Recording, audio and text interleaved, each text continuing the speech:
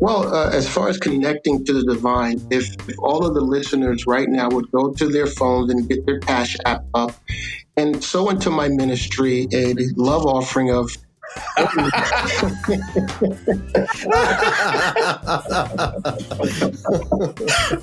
Hang on, what's your Venmo address, man?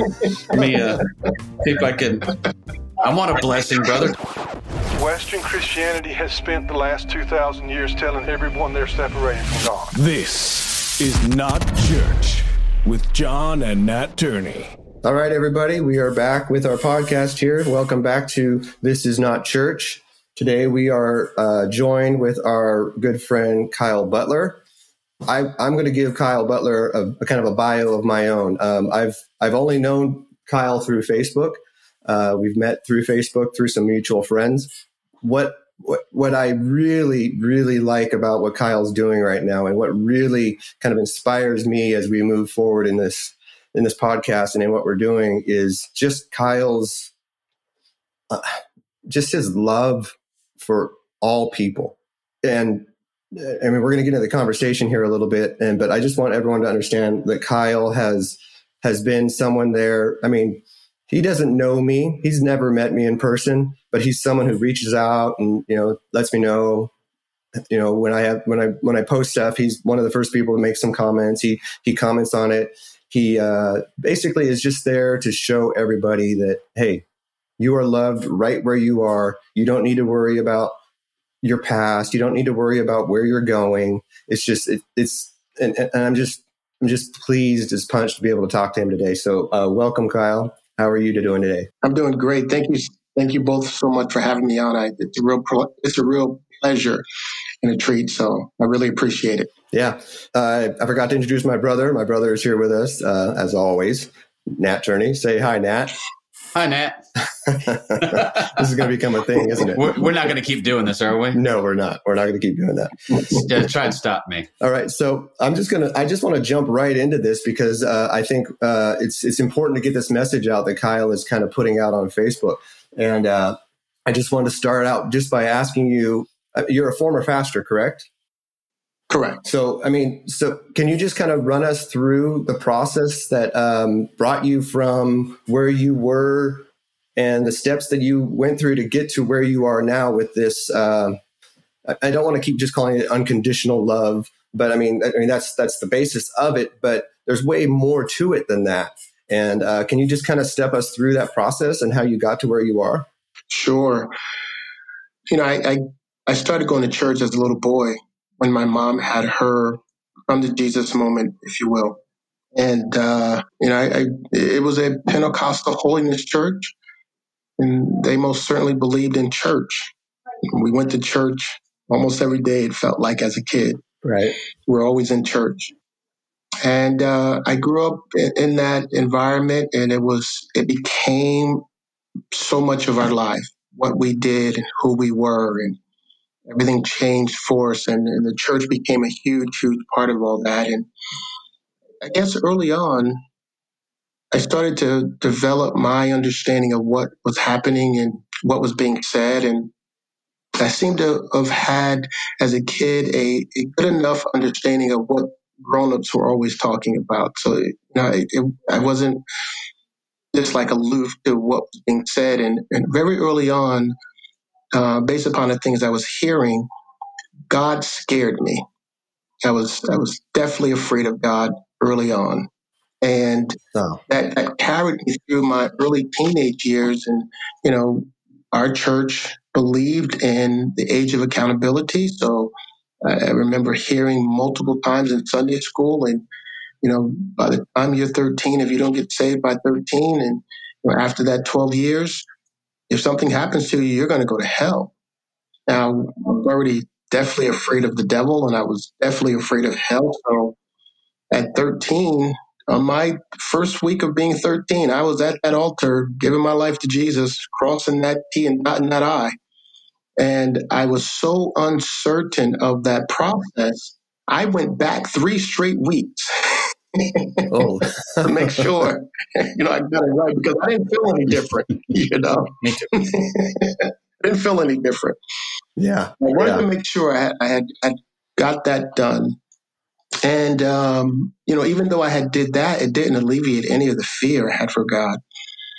So the next big decision I made towards God was at 19, because I had also heard growing up in this church that if you don't do what God wants you to do, God will make you do it. He will force you to do it. He'll put some calamity on you. He'll strike you down. He'll do something to get your attention and force you to do what he wants.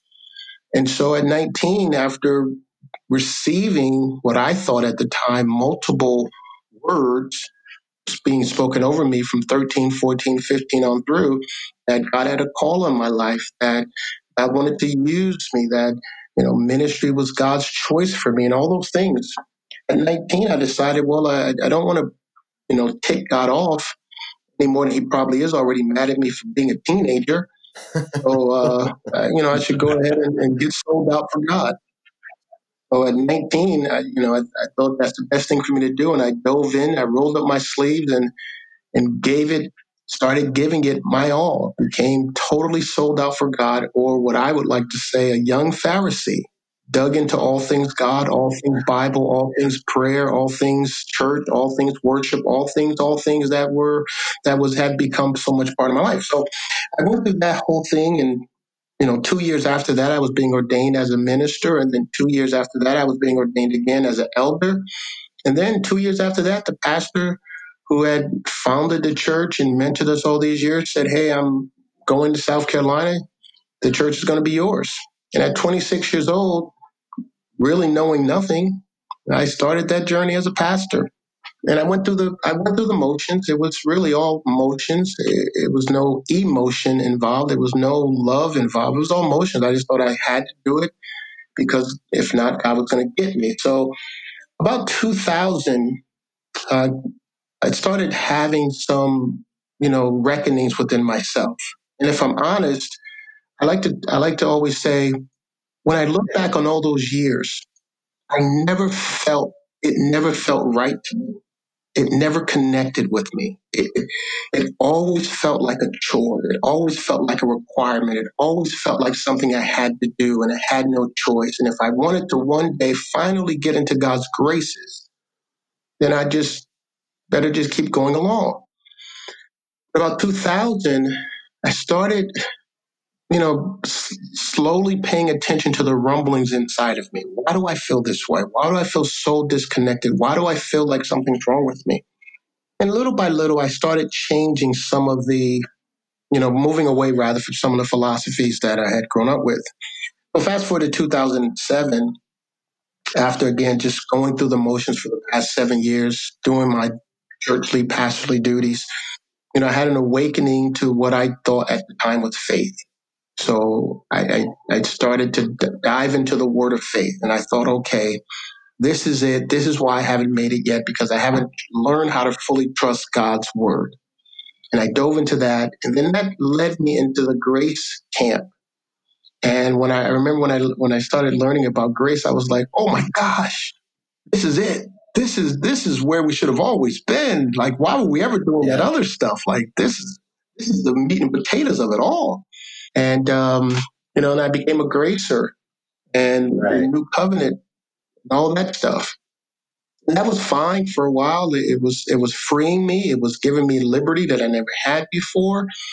And it was slowly, allowing me to understand love a little bit. Now, none of these years prior to this did I understand anything about God's love. Yeah, I knew what the Bible says, God is love and God so loved the world and blah, blah, blah, blah, blah. But none of that resonated with me. None of it felt real to me. None of it felt like a real relationship. But grace kind of helped me get into that love package a little bit. And before long, probably about 2010, 2011, I began to, get a sense of there's more to this love thing than you realize. And I remember I allowed myself to start thinking again. And I had stopped doing that years ago. Just went along with whatever I heard and whatever I was told.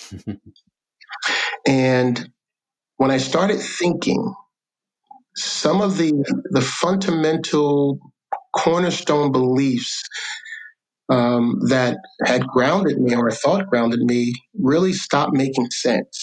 Because as I was getting this sense of how loved I was and how loved everyone was, I couldn't reconcile this love that I was starting to understand with this, this terror that I had known for so long. I couldn't reconcile it anymore. It didn't make sense to me anymore. And so Right. once Yeah. that started tearing down, and I really just told myself, I'm going to just follow what I'm feeling inside and what I'm hearing inside. And that just opened up the floodgates to what I now call pure, unconditional, judgment free love. And just how loved we've always been, and how we have nothing to fear, and how so many of the narratives that we had come to believe were simply that narratives we had created. And so I'm kind of at a place today where I just want to help people understand how loved they are and how one they are with our Father, our Creator, our Source, whatever word fits best for you. Just, we have nothing to fear. We are perfectly loved with an unconditional, judgment-free love. We are one with this tremendous love, and we are this love. So not only do we have the ability to receive such love, but we also have the ability to be such love to other people. And that's really the passion of where I am today, is really trying to get the love and the oneness of humanity to be seen and known as I believe it is. That's beautiful, man. That's thank you for sharing that. That's amazing. I mean, your journey and my journey, even though I think people are going to kind of get bored of hearing this about me, but this 30-year gap of me being completely out of church, your journey mirrors mine in so many ways that it's just uncanny. I mean, when I was younger, that fear of God, that monster God, the God that was there to judge you, tell you what you're doing wrong. You're constantly, I mean, I know Nat can agree with this. I cannot even count how many times I recommitted my life to Jesus. Yeah. Or went up to the altar to be born again. I mean, Nat and I went to church camp every summer, and every summer I was up to that altar, crying my eyes out, saying, this time I'll do it. This time I'll be better. And then I'd leave church camp and I'd go back into my regular life, and I'd realize I can't keep up with this. I can't do what they expect of me, and I'd fail again. And what do you think, Nat? I mean, are you kind of in agreement with that? Yeah. I mean, I rode the altar until my 30s, man. That was the deal. I mean, until I got a glimpse of what Kyle's talking about right now, which is the fact that the standards we were holding up for ourselves weren't even God's standards. They were our standards.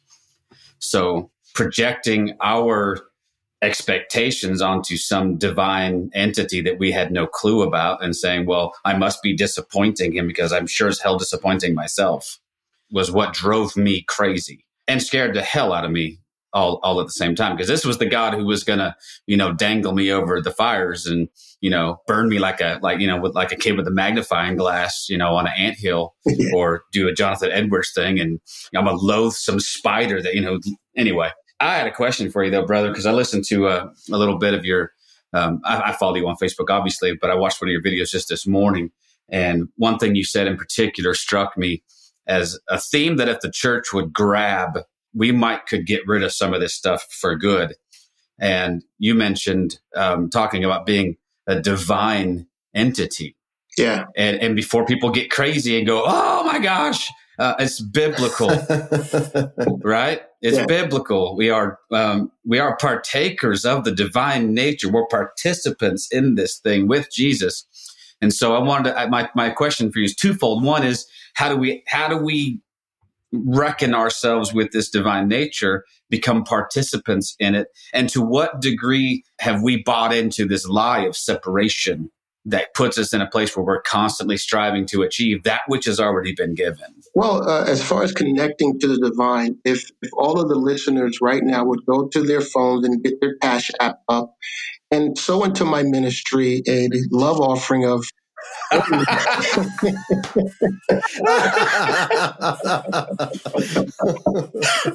Hang on, what's your Venmo address, man? Let me see if I can. I want a blessing, brother. Don't. You know, and God will make that connection for you. But, oh my goodness, that was awesome. I love it. I wanted to say it that way because so much of all of our programming is based on something we have to do. Right. And that have been so deeply embedded in us and conditioned in our thinking, it's nearly impossible for no offense to anyone, what I would call the average Christian, it's nearly impossible for them to think that they are divine as is. And I think Christianity in general, and I don't bash anything. I try my best not to bash anything. But what I like to say happens is I'm looking at it now objectively, since I'm no longer intimately connected with it. So I'm looking back on my own journey, my own experience, and I'm being objective. I'm not a defender. I'm not trying to defend these narratives that don't make any sense. I'm not trying to defend any doctrine or theology that doesn't fit any realities. So as I look back on it, objectively, what I see with Christianity is, and most all religions probably, is that they thrive on the belief that you need something in order to be. And this thing you need is outside of yourself. And something must happen for you to be connected with it, but you're not really connected with it because your connectivity to it is going to be entirely based upon how much of yourself you continue to give to this thing over the rest of your lifetime. And, Christianity fits in that mold. But the problem is that it doesn't want you to understand your divinity. It doesn't want you to understand your oneness. It doesn't want you to understand how good you are and how perfect you are and how your nature is divine. It doesn't want you to really understand that because I think it understands also that the day you really understand that, the day you will say, I don't need you anymore.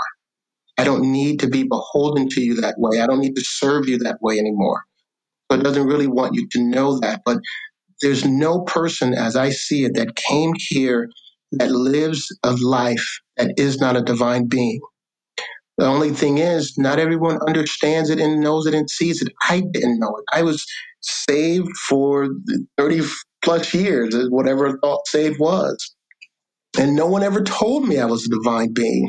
And they told me how bad I was, though. They told me how much of a sinner I was, though. They told me I just wasn't kept it, though. They told me I wasn't anointed enough, though. They told me I wasn't praying enough, though. They told me all that, and I believed it all.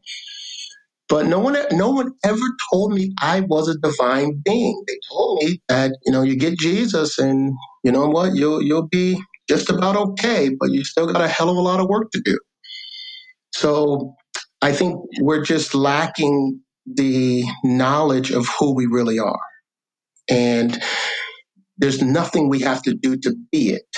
We just have to, if we've got to do anything, I guess it's just acknowledge it or just come to a place of knowing. And that for me happened all internally.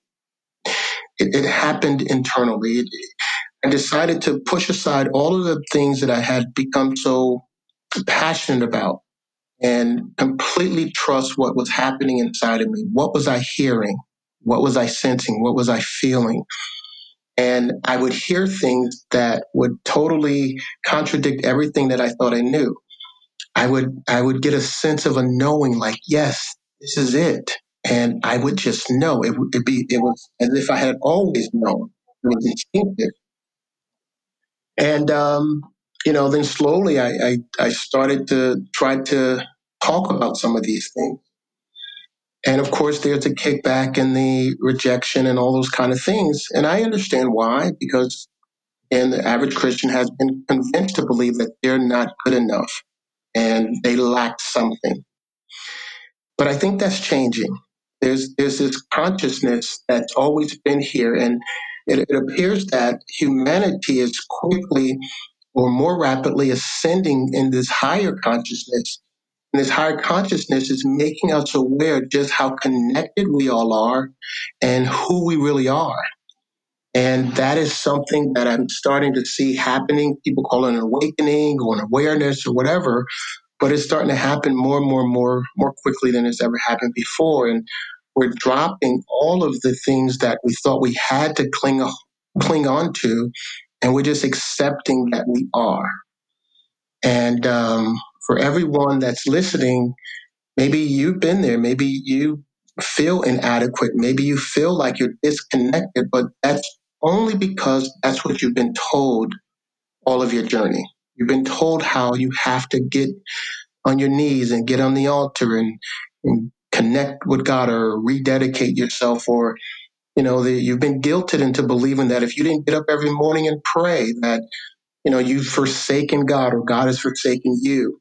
And none of those things are true, because you came here as a divine being, fully connected to the source of all love, the source of all things, the source of all life. This is who you are.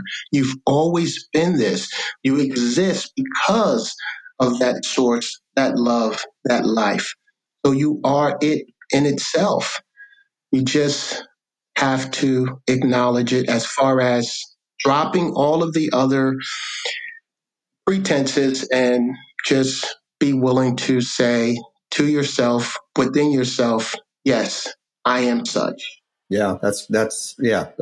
Again, just like mic drop. Only thing I would ask, and because again, I follow you on Facebook. I see your posts, and how do you stay this positive within some of the stuff that's going on in the world, in our country? Some of the horrific stuff that's happened over the last couple of years, actually longer. I mean, I'm using a more current example of some stuff that's been going on for far too long in this country.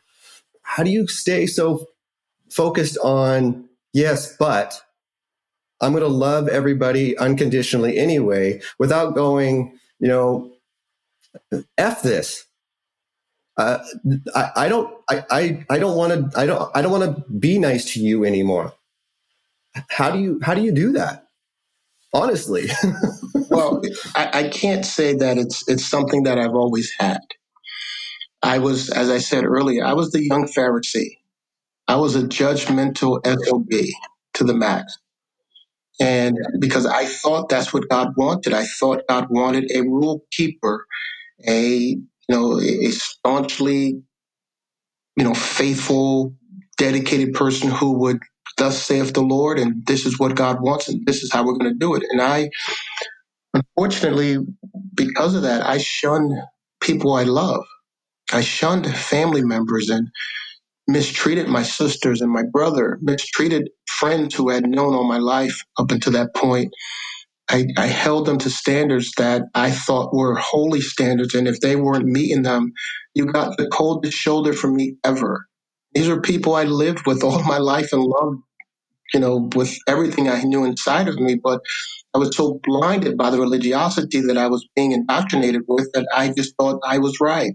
And when they get themselves right, then they can get my love again. One day, I remember my sisters were over the house, and I heard, every time you see your sisters, tell them you love them.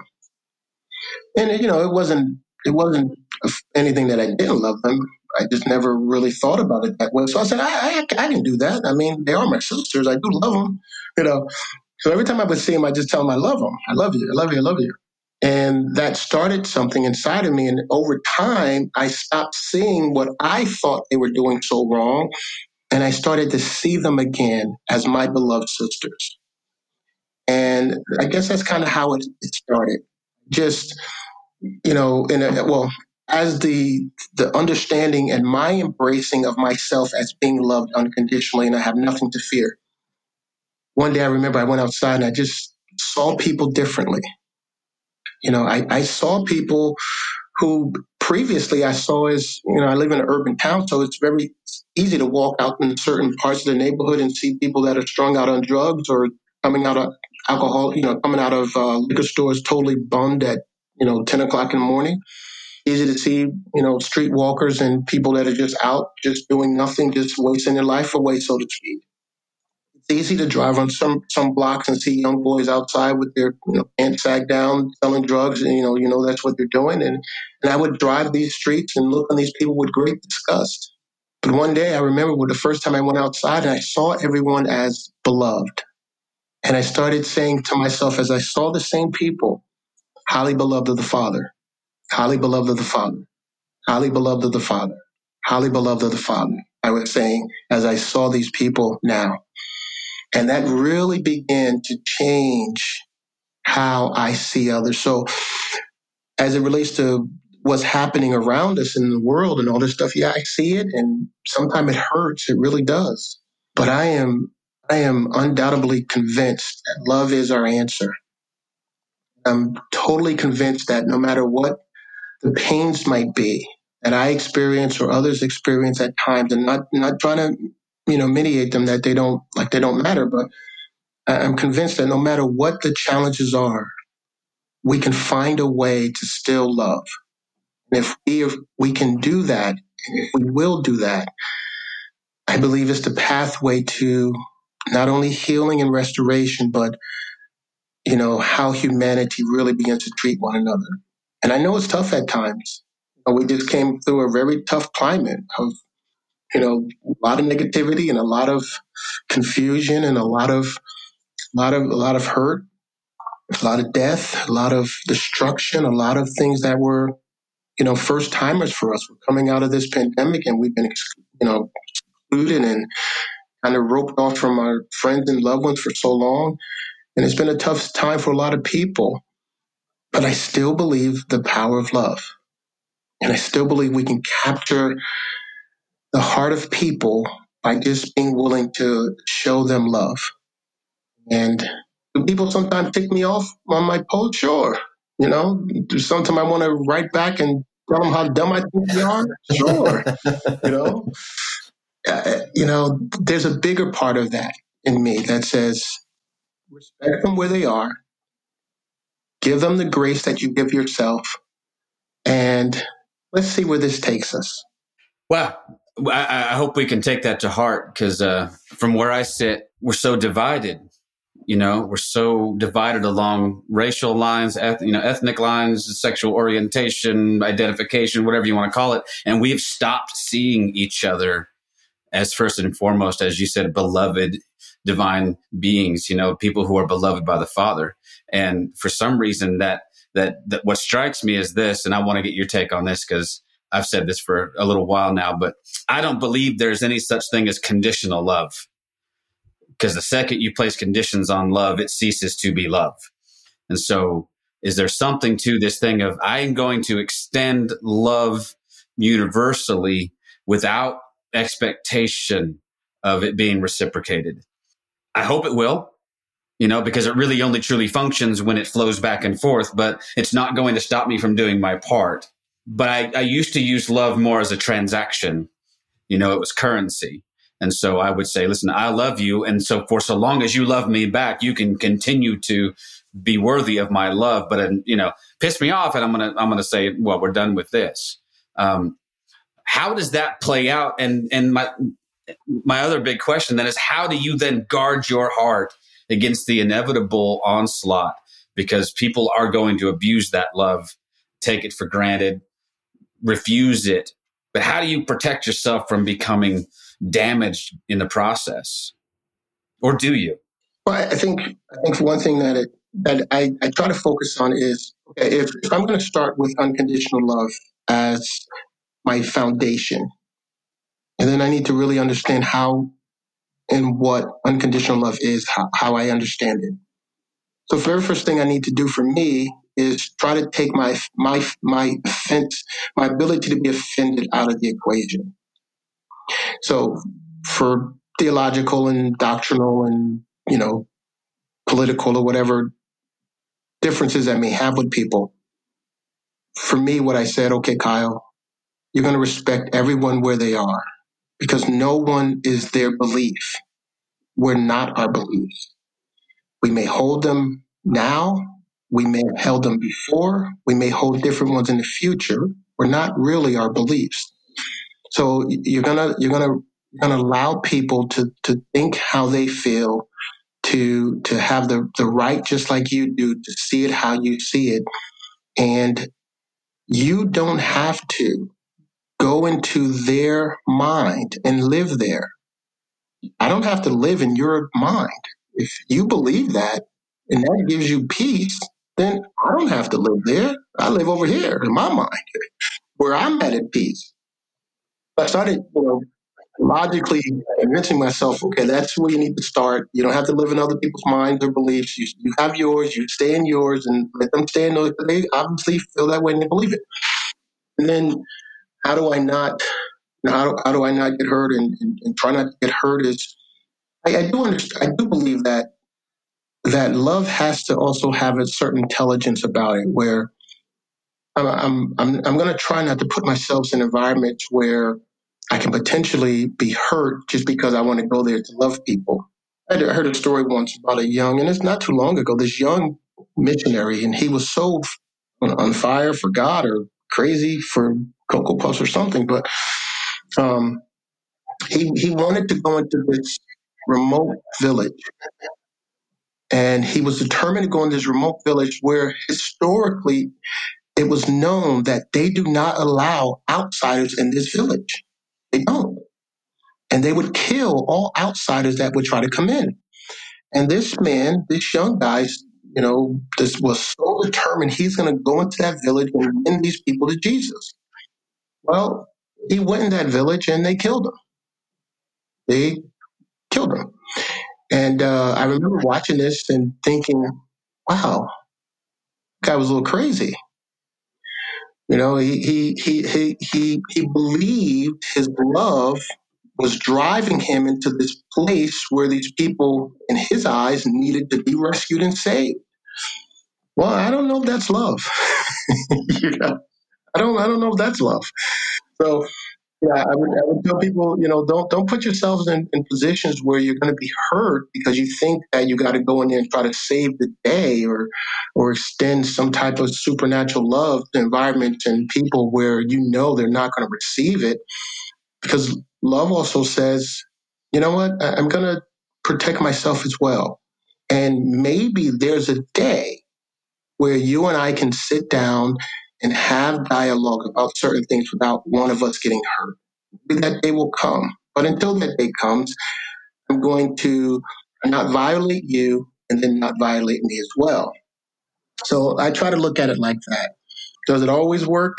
Not all the time, because I'm still learning and discovering and developing in this whole thing myself. And yeah, sometimes it is a little bit of a challenge.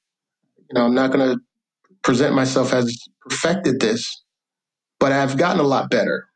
And I do strive to be even a better person of love for all. Well, I mean, I really resonate with this idea of, you have to learn to love yourself, because if you don't love this person, the person you are, you don't have the ability to then project that love out. Right. So, and I suffer, and I think most people who were raised in the type of church that we've been talking about do suffer from this level of self-loathing, self-hatred, whatever you want to call it. So it creates this anger, right? This anger in you because you don't feel like you've measured up. And I can't speak for other people. I can only speak for myself. And the response of that is I don't keep that inside. I project that out onto everybody else. So instead of me taking care of what I think is my problem, I find those problems in other people. And then I point them out and I make them the problem, not me. So what's the steps? If what are the steps to finding that inner peace, that love of yourself? I mean, I understand what you're saying with the, finding the divine within yourself, but I mean, what's the first step of that? I mean, how do you even start that? I have a really good friend, Ken Etter. I think he told me something once that was really a open door into this, where I am.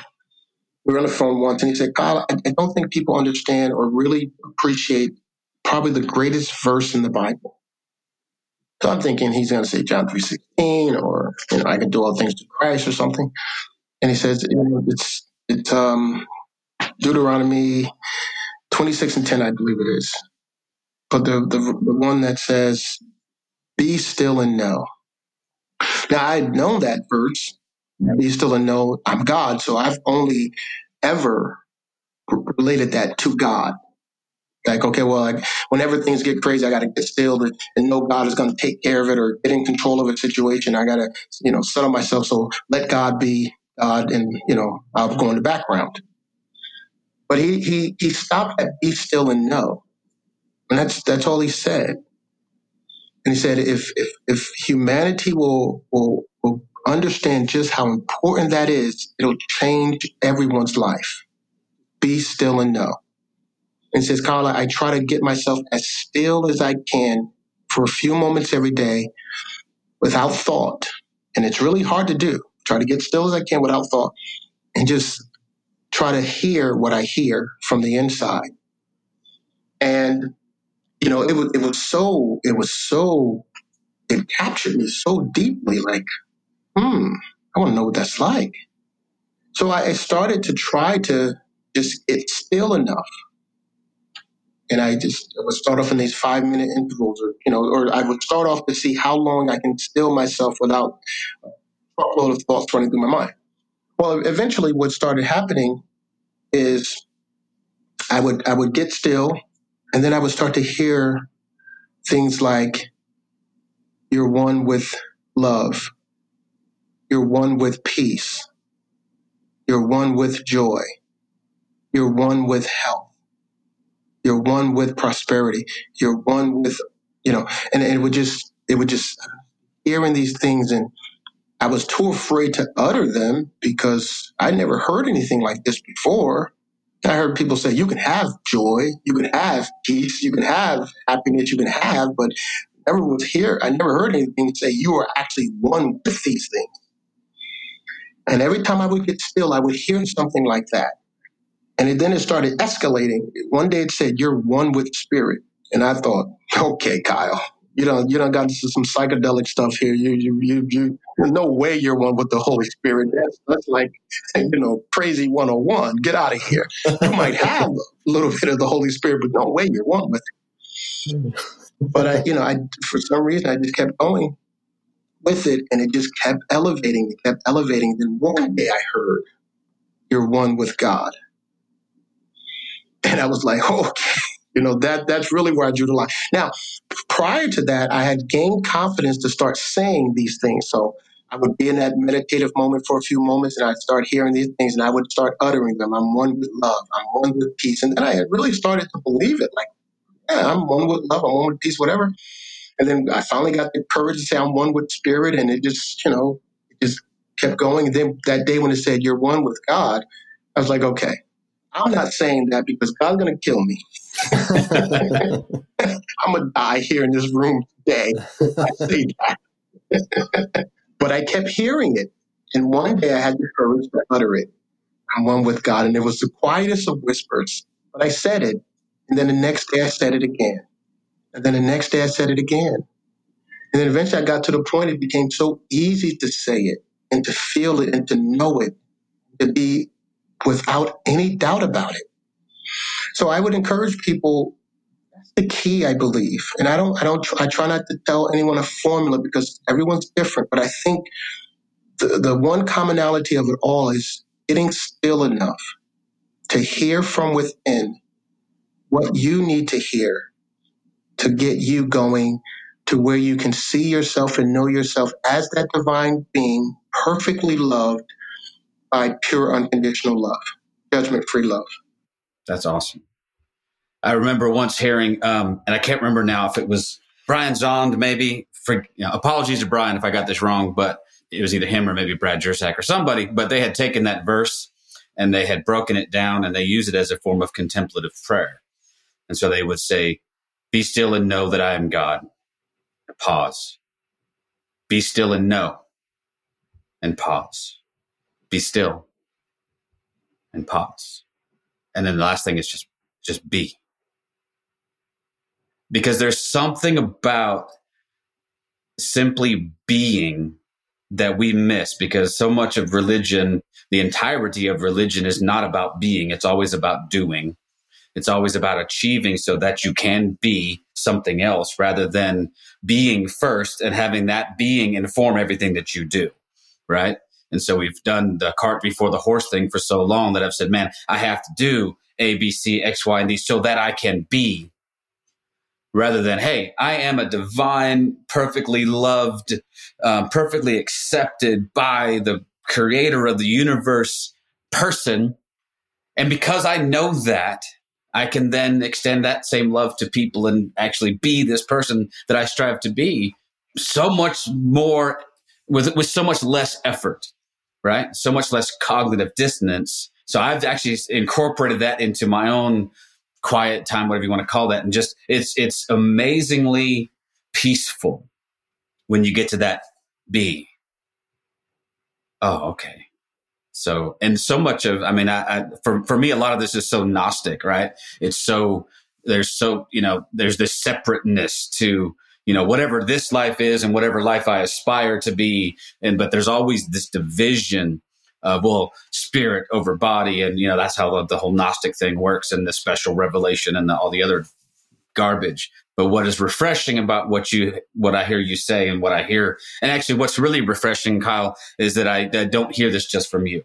I am hearing this from broader circles, which is awesome, which means to me there is a universality to the truth that's like, okay, we're all kind of awakening to some of this, but it's refreshing that people are just being given permission to find something sacred in all the ordinariness of life. Right? We're not out there seeking, like, you probably did this. I know I did. In part of my journey, I was looking for an experience, man.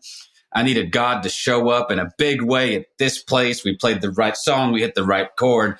Holy Ghost spell, rubies dropped from the ceiling, and we were forever chasing that next religious high. Yeah. And then the inevitable crash after, because my normal life was just crap. Oh, I got to get to the next mountaintop because I don't want to live down here in the, and one of those things that I have learned to grapple with is the beauty of the mundane, the sacredness of a conversation or a shared meal or anything else that I would have said before was, well, that's not sacred. That's just life. Life is sacred, man. It's a beautiful thing. And I love that about you and what you're doing, that there's, and I love also, and I appreciate your hesitancy to make it formulaic. Like we talked about with Michelle Collins yesterday. All of this is so individual, and learning to accept people where they are and not cast judgment because they're not on the same part of their journey as you are on yours. You have to come back when we've got a little bit more time, because there's about 20 other things that we didn't get a chance to run through. And I could listen to you talk all day anyway. So I really could. I appreciate you coming on the podcast. And I know John does too. So I appreciate your perspective and just what you're putting out into the world. We can't have enough of that positivity. I don't think we can stop reminding people how much they're loved. So thank you for that. The only thing I would say is just make sure we have ways of connecting with you if people want to connect with you. I know you're on Facebook. I know that you run some video. I think are you still on YouTube? Yeah. If people would like to, if they go to KyleLButler.com, KyleLButler.com, there you'll find all of my links, Facebook, Twitter, YouTube, and such. And the best ways to, kind of keep in touch with me or follow me or whatever. Facebook is my main platform. I use that mostly. We have a show on Monday nights I do with Lynn Bennett called The Grace Line. I'm working on him to try to change that name, but he loves that Grace Line name. So that's where you can find me definitely every Monday night at 8 p.m. Eastern Standard Time. And, I try to I haven't done as many videos as I normally, as I had been doing before. So I'll drop a video every so often. But it's really, short little videos just to inspire people, encourage people, and motivate people, to get them to see themselves and look into themselves for themselves, maybe for the first time. And I tell you what, everyone listening, if you do that, you're going to be amazed at what you see. You're going to be amazed at how great you are, what you start to see your greatness and start to see how capable you are at loving others and yourself. You're going to be amazed at what you see when you start to look within you. And I strongly encourage you to start now. All right, man. Well, I just want to thank you for coming on the podcast. We love you, brother. We are so happy to have you here. And I hope you have a wonderful rest of your day. And we will talk soon for sure. All right? Yep. Thank you, guys. Love you both. Thank you so much. Thanks, bud. Appreciate it. Thank you for listening to This Is Not Church.